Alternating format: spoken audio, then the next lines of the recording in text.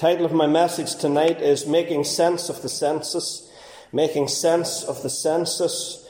Census Day took place on the 21st of March 2021, so that's 21st of March last year. The results were released this past week on Thursday.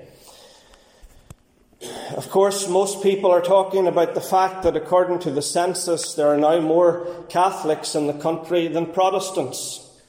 45.7% Catholics, 43.5% Protestants. But that's not where my focus is tonight, folks. I want us to think about something that kind of went under the radar on Thursday. And it's figures for the Protestant denominations, figures for the Protestant churches.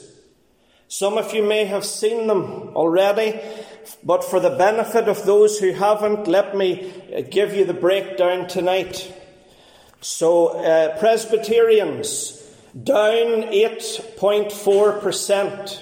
That's those who identify as Presbyterians, down 8.4%. Church of Ireland, down 11.6%. Now, this is all since 2011. So, the decade really from 2011 to 2021. The question is, what happened? What has happened? Let's go through the other figures. The Methodist Church, down 17.6%. Baptists, down 13.3%. Pentecostal, down 9.9%. Free Presbyterian, down 16.3%. Brethren, down 28.2%. Congregational, down 36.3%. Reformed Presbyterian, down 4.3%. And what about the Independent Methodists? They're no different, down 7.5%. Did you notice the common trend there? All down.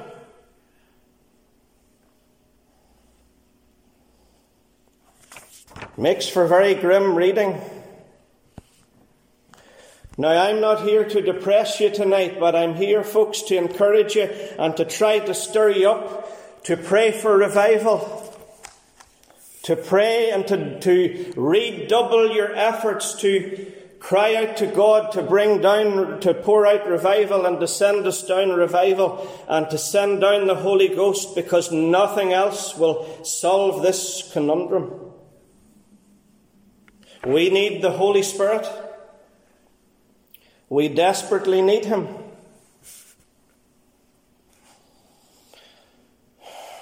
You see, people today look around, and we do it too, and say, boy, isn't the world in an awful state? It's in an awful mess. I said to somebody yesterday, you know the reason why it's in the state it's in, you know the reason why it's in the mess it's in, is because of the church. It's because of the Protestant churches in Ulster in recent times. You see, William Cowper said on one occasion, when nations are to perish in their sins, 'tis in the church the leprosy begins. You get it? When nations are to perish in their sins, 'tis in the church the leprosy begins. And there's been a leprosy in the church in recent times, in recent years, and would even say recent decades. This is not a new problem. There's an underlying problem. There is something seriously wrong with the Protestant churches in Ulster. And we want to try to get to the root of it, or at least start to try to get to the root of it tonight. Let me throw out this question before I go any further. Do we care about the state of the church? Do we care today about the state of the churches in the land? It's a very, very heart-searching question. Do we care about the state of God's work today? I want to talk to you tonight about a man who did care, and his name is Nehemiah. And he has a very good name. It's a very encouraging name. Do you know what the name Nehemiah means? God has comforted. God has comforted. I pray that God will comfort the churches in Ulster in the days ahead with revival, for that's the greatest way that you can comfort the churches. Oh, that the Lord would come and comfort us as individual believers, those of you tonight who care about the work of God. God bless you, and may He comfort you and give you the desires of your heart in the days ahead. Nehemiah cared about God's work. He cared about Israel, he cared about Judah, he cared about Jerusalem. And I want to leave with you tonight some ways in which he cared. We ought to care about the state of the Protestant churches in Ulster today. We ought to be like Nehemiah and have the same concern and care for God's work. First of all, Nehemiah cared enough to ask. I want you to think about that first of all. He cared enough to ask. Nehemiah asks about the remnant that are back in Judah and Jerusalem. He asks about the Jews and how's things going. What about the work of God back in Judah? Look at verse 2 if you have your Bible there. Nehemiah 1 verse 2. I asked them concerning the Jews that had escaped, which were left of the captivity, and concerning Jerusalem. Then verse 3, and they said unto me, the remnant that are left of the captivity there in the province are in great affliction and reproach. Boy, whenever I read that word province on Thursday evening, it hit me right between the eyes like a ton of bricks. After hearing the figures for the Protestant churches in our province. Oh yes, Nehemiah. He's talking about the province of Judah. But what about our wee province called Ulster? Nehemiah cared enough to ask. And he asks these men, how are things? You see, Nehemiah has stayed in the palace at Shushan. To get the context, you need to understand that this is about 100 years after the Jews have returned to Israel and to Judah. But Nehemiah is still here in the palace of the king of Persia. And he's concerned and he's burdened for his countrymen back home. And he asks about the state of God's work back in Judah. He cared enough to ask.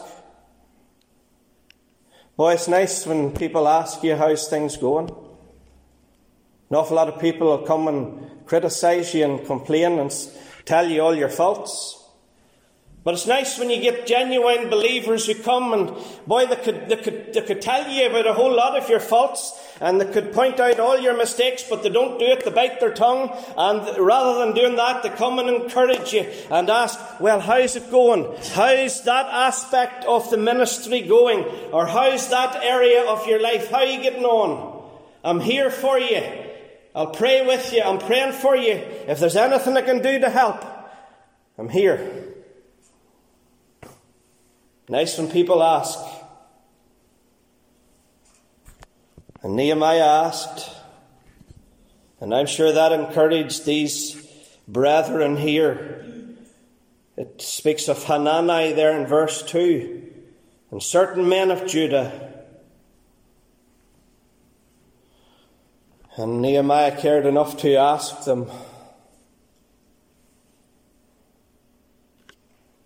It's good, that we care enough to ask maybe somebody from another church, how's it going with you? How's things in your congregation? Don't be discouraged. Don't give up. Keep going. We're praying for you in our congregation. It's nice when we ask and we encourage one another. You see, there's only really one church of Jesus Christ, isn't there? We're all regiments in the one church. You know those denominations I read out earlier? They're just different regiments in the Lord's army. And there's really only one army, isn't there? I know people get all hot and bothered about denominations in our country. And I believe that's one of the problems. That's one of the reasons why we're in the state we're in, by the way.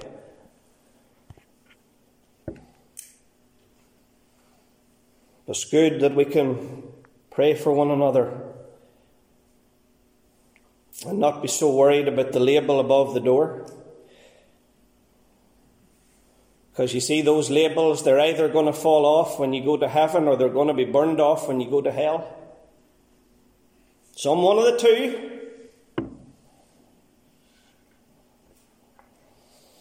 Nehemiah cared enough to ask, and then I want you to notice secondly, Nehemiah cared enough to weep.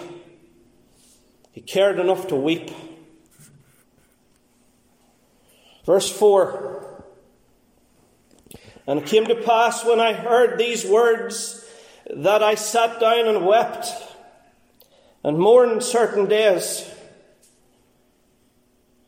When Nehemiah heard that the walls of Jerusalem were in ruins, that the gates had been destroyed, that the whole thing was a pile of rubble, he wept. You see, Jerusalem was the city where the Messiah was going to come someday, and he was going to walk outside the walls of the city, and he was going to bleed and die for sinful wretches in new buildings. So it was rather important that the city of Jerusalem was built. Nehemiah, I wonder, did he see down the centuries of time, did the Holy Spirit give him an understanding that the Messiah would come and go to Jerusalem and the holy city and hang upon the middle cross for Nehemiah's sins and for our sins too? And he weeps. He weeps when he hears about the state of the Lord's work back in Judah. Boy, I tell you folks, when you hear about the state of the churches in Ulster today, it would make you weep. When you think about the Protestant churches today and the decline in attendances, the decline in those who identify as belonging to the different churches, it would cause you to weep. And Nehemiah weeps, and it says that he not only wept, but he mourned as well. Haven't we had a period of mourning for our late Queen? And rightly so. Do you know, tonight, as I said to the children this morning, tonight is the beginning of the Jewish New Year. And for the next 10 days until Yom Kippur, the Day of Atonement, it's called Days of Awe. And there's 10 of them. And they're really days of mourning, 10 days of mourning. And the Jews mourn over their sins, and they determine and they say, I'm going to try to be a better Jew next year. Of course, that's a waste of time, because what all they're doing is going about to establish their own righteousness, which nobody can ever do, because Christ is our righteousness. Jehovah Sidkenu. But they mourn for the next 10 days. You know, as I heard those figures on Thursday, I felt like mourning. I thought to myself, boy, wouldn't it be great if we could have 10 days of prayer in the church? But then I said, I don't want to work you good folks into the ground. So I know you're busy and you're doing your best and serving the Lord in whatever way you can. But boy, I tell you, wouldn't it be good if we could spend the next 10 days in prayer at home? In our quiet time. And maybe give a wee bit of extra time to prayer, to pray, Lord, will you have mercy on the Protestant churches in Ulster? And will you revive us again? Change the situation, Lord. Cause the trend to go upward rather than downward. Breathe life into your church, Lord Jesus.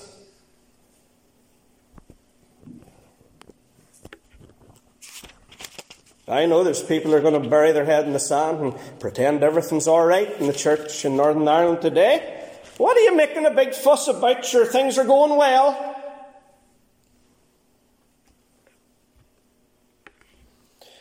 That's like the ostrich, isn't it? It's what ostriches do, bury their head in the sand. No, I tell you, anyone who digests those figures from the census will be led to mourn and to weep, if not outwardly, inwardly.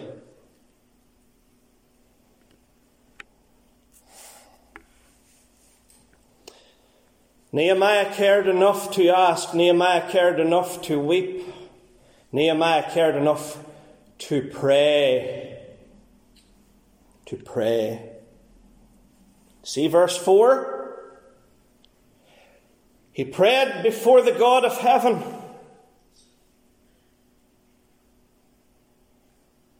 Alan Redpath, the convention speaker, you know what he said about church ministry today? He said there is too much working before men and not enough waiting before God.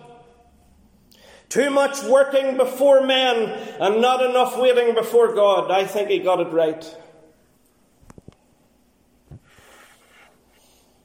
When Nehemiah waited before God, he began to pray. First thing he does is praise the Lord.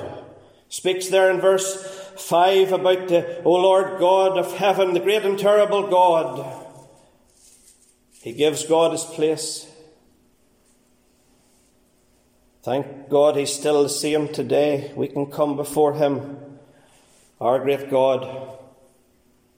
See, I'm not here to discourage you tonight. I'm here to point you to the God that Nehemiah prayed to. And then Nehemiah goes on to confess. He starts confessing his sins and the sins of the nation. And confession takes up most of the prayer, by the way. I tell you, folks, you'd go to a lot of church prayer meetings today and you wouldn't hear much confession. You'll not hear it. And there are a lot of Christians who pray today and there's not much confession. Funny, Nehemiah was very different. There's a lot of confession here. Verse 6 and 7, the sins of the children of Israel, which we have sinned against thee, both I and my father's house have sinned. We have dealt very corruptly against thee, and have not kept the commandments, nor the statutes, nor the judgments, which thou commandedst thy servant Moses. He didn't say it was somebody else's fault. He didn't say, Lord, you see the mess that they're in back in Jerusalem. Not my fault, Lord, somebody else's fault. He doesn't pass the buck.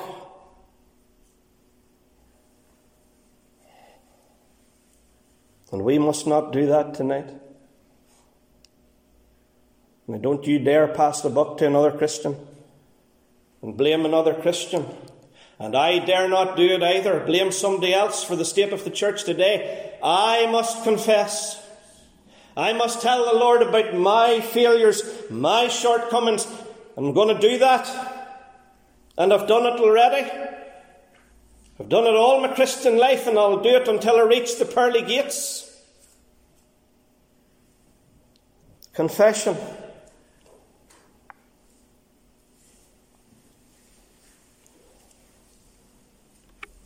Well, I wonder what sins the Protestant churches of Ulster would have to confess.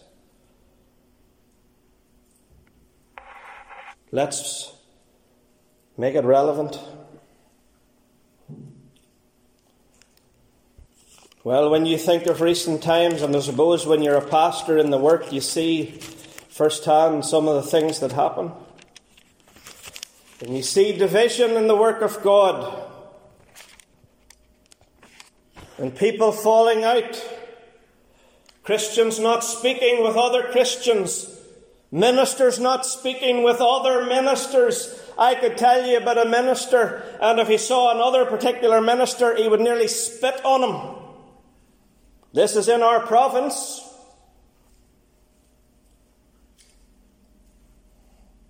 And he wouldn't dare set foot in the other minister's church. Not in a million years.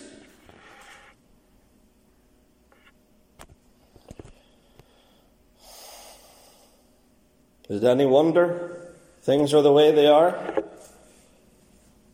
You have Christians who hop from church to church. They get offended in one church and off they are to another church. It's not very long before they're offended in that church, so they have to hop to the next church. Church hoppers all their life.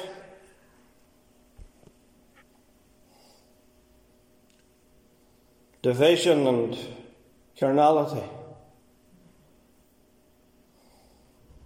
Christians falling out over the colour of a carpet in a church or the colour of the paint on the wall.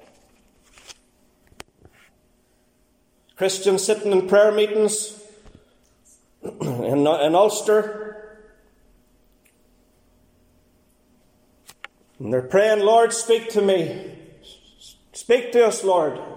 They'd be better speaking to that other brother or sister that they're not speaking to.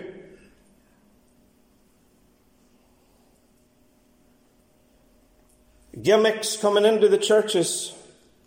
The Bible being squeezed out, relegated to 5 minutes at the end of the service. Just get a big name, an exciting person into the church that'll draw a crowd. But I want to tell you, folks, the only big name that we need in the church is Jesus Christ. And if we want to reverse the trend, the current trajectory of the Protestant churches in Ulster, we need to get back to Jesus Christ and His Word.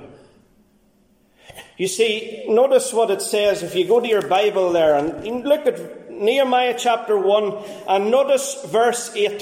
This is another phrase that hit me between the eyes like a ton of bricks when I read it. Nehemiah 1 verse 8. Remember, I beseech thee, the Word. Remember the Word. What does the Word of God say? In every circumstance of life, in every aspect of the work of God, remember the Word. What saith the Scriptures?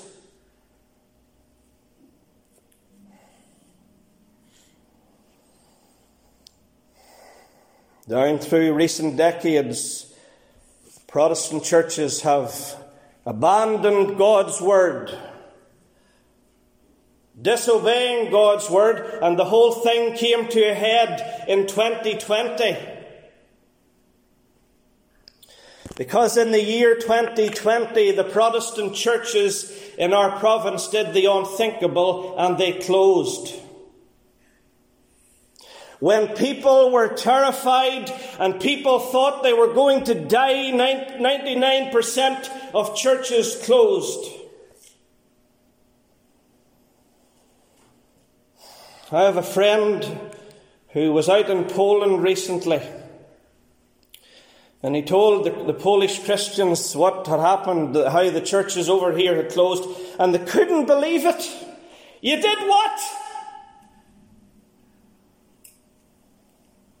They didn't close.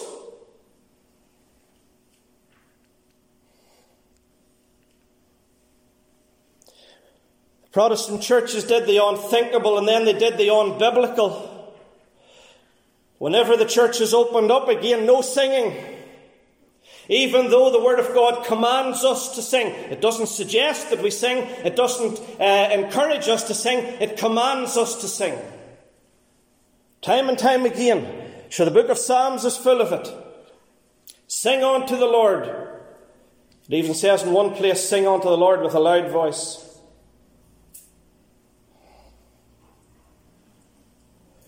No communion. That's a no-no. See that bread and that wine or grape juice? No, definitely not. Even though the Word of God said, till he come, as often as ye eat this bread and drink this cup, ye do show the Lord's death till he come. It's called perpetual. Until the second advent. Communion, the Lord's Supper, is never to be suspended.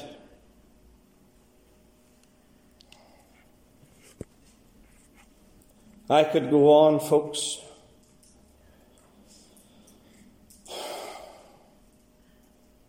But is it any wonder that we're in the state we're in?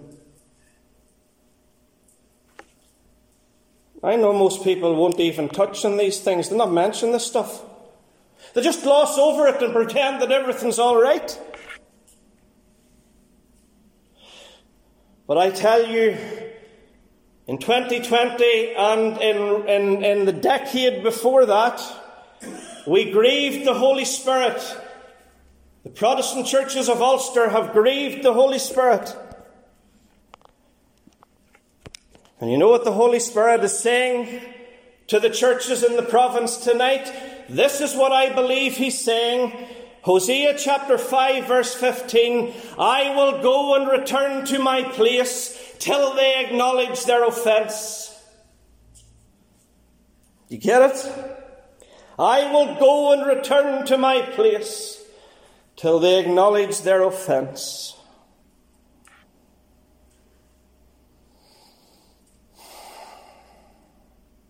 Some of you may not agree with what I'm saying tonight, folks, but I want to tell you this is the message that God gave for me to preach tonight.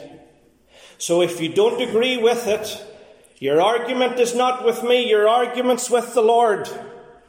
Take it to Him.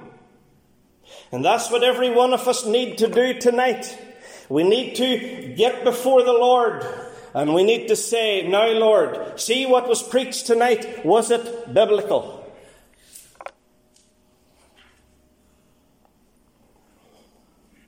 And I believe it is.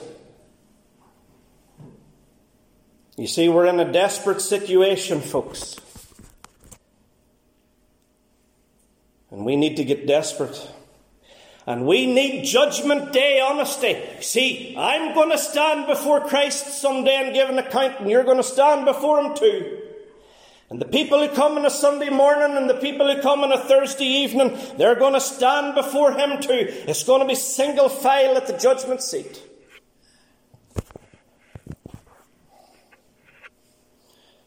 And we need to be ready. Now let me finish. He cared enough to ask. He cared enough to weep. He cared enough to pray. And then He cared enough to volunteer. Verse 11, prosper, I pray thee, thy servant this day, and grant him mercy in the sight of this man. So Nehemiah is going to go back to Jerusalem. He's going to leave the palace with all the luxury. And he's going to go to the rubble of Jerusalem. He's going to volunteer. He's going to do what he can to turn things around. With God's help, he's going to do what he can. He can't do what everybody else must do, but he can do what God wants him to do. And he's not going to sit back and he's not going to lament and even pray and just leave it there. No, he's going to do something. What we need in these days in the Protestant churches in Ulster is for people, yes, who will ask and who will weep and who will pray, but also people who will volunteer. Lord, what can I do to reverse this trend?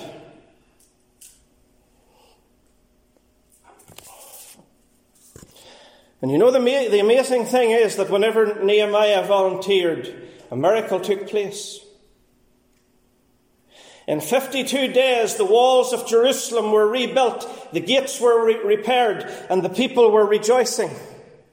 And it all started with one man who cared.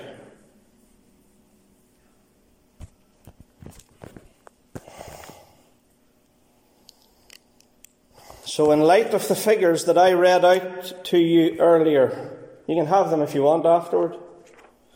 But in light of those figures, I think we would all agree that we need to evangelize like never before. But above all, we need revival. And you know, folks, with revival may come persecution. It may come. Persecution. But I'm prepared for it. If it means obeying God and putting Christ first, and it brings persecution, so be it. I'll say hallelujah as long as revival comes with the persecution. Aye, very often the two go together, revival and persecution. But you know, wasn't it Henry V in Shakespeare who said, "For he today that sheds his blood with me shall be my brother"?